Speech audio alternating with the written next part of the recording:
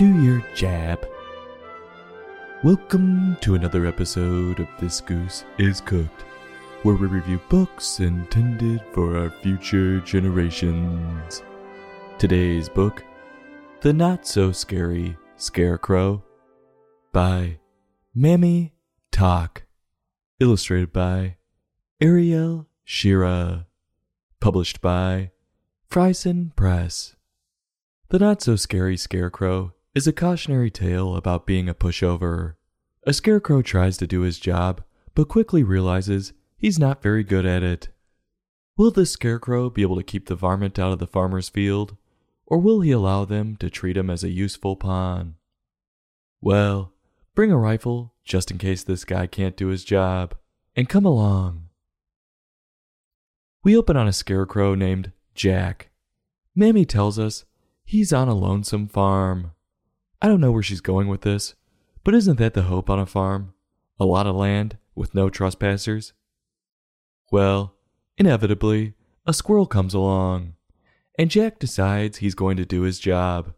He shouts at the squirrel, and instead of the squirrel getting scared and running off, he greets Jack and then asks him if he can leave his acorns in his hat. So Jack tells him to F off and get the hell out of here before he shoots his ass, right? Wrong. He lets the squirrel hide his acorns in his hat.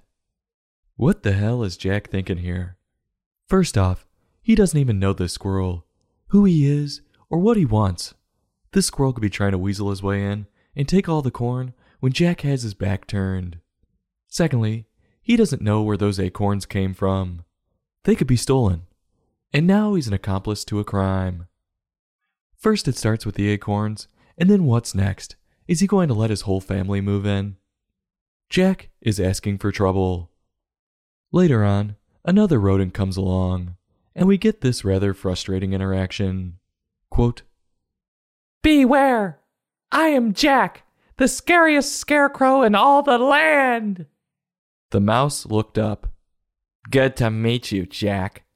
I'm Mouse. I was playing in the field, but now I can't find my friends.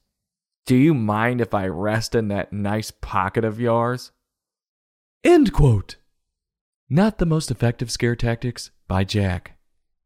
And do I have to say it? Of course he lets this mooch do it. I haven't seen someone get this walked all over since Tiger Woods took that beating from his wife and then gave her half. Breaking down that interaction further, I feel like I'm repeating myself here. If you have to tell someone you're the meanest in the land, that really means you aren't. That's like people going around shouting, "Look how pretty I am!" Or, "I'm so strong!" As soon as someone says either of those, I know I'm dealing with someone who has a face only a mother could love, and when someone tells them they lost weight, they go around looking for it. It's 100% certain this person has zero confidence. And you may say, "That's assuming a lot, David. How can you make that diagnosis?" Well, through a lot of experience, and trust me, I'm really smart. Anyway, again we see Jack being taken advantage of. What the hell is he thinking, letting strangers like this use everything he has? What's next? Is he going to give the Prince of Zimbabwe his social security and routing number? If Jack isn't careful, he's going to not only lose his job, he'll be thrown in the trash with nothing to show for his kindness. And I'm doing air quotes. These animals will go on living their lives like, "Jack who?" Are you serious? I can't believe what I'm reading. Quote, "A few minutes later, Mouse poked her head out. 'Jack, why did you try to scare me?'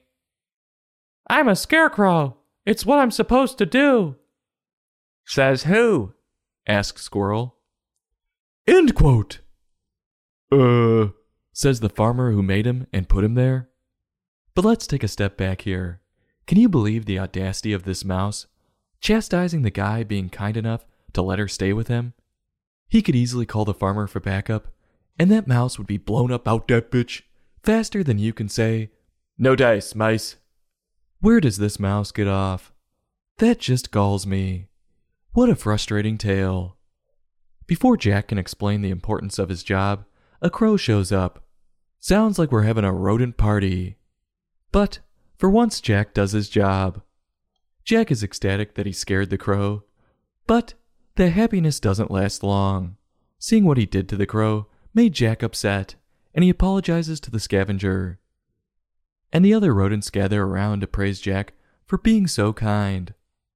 And the story wraps up on all the varmints coming to visit Jack frequently, and the field he protects is full of them.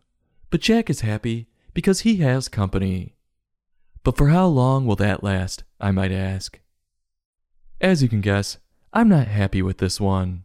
I understand the moral, that it's better to be kind because you'll have more friends and be more fulfilled, but this scenario is awful. In this case, inherently squirrels, mice, and crows are bad actors when it comes to farm fields. Is Mammy really saying we should be friends with miscreants and users like these guys? Because that's not smart and will lead to trouble.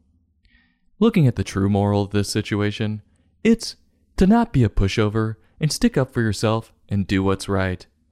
Sometimes doing what's right will make you feel lonely. But in this case, by Jack not doing his job, that field has most likely been ravaged, and the children of the town will go hungry through the winter, while the scavengers will all be fat, living high on the hog. Unfortunately, many people don't want to think about those who are hurt by their selfish actions, including Mammy, who didn't mention those who were directly affected by Jack's negligence one time. Hey, Mammy! I think you need to go back to the drawing board with this one. I wanted a fun story about a scarecrow in the fall season. Instead, I got a sad story about a scarecrow desperate for acceptance. The way this was written was really chunky. I applaud her for using as few pages as she could, but some of the pages had several paragraphs on them. She used way too many words to get specifics across. Case in point, the mouse explaining why she was in the field with her friends, or some shit. Just say, I lost my friends, can I stay with you? I don't need all the rest. So unnecessary.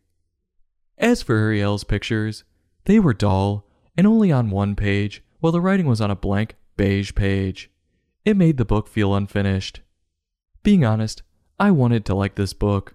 The title has great potential, but it just felt thrown together with little thought. I guess if you were someone who didn't do what they were supposed to do and just gave in to peer pressure for friends, then you might find comfort in this book. So on a scale from 1 to 5, I'm giving this book a 2.2. I'll have a taste, push it around, and out of pity, I'll give a smirk. This goose is cooked. Join us next time for another in-depth book review.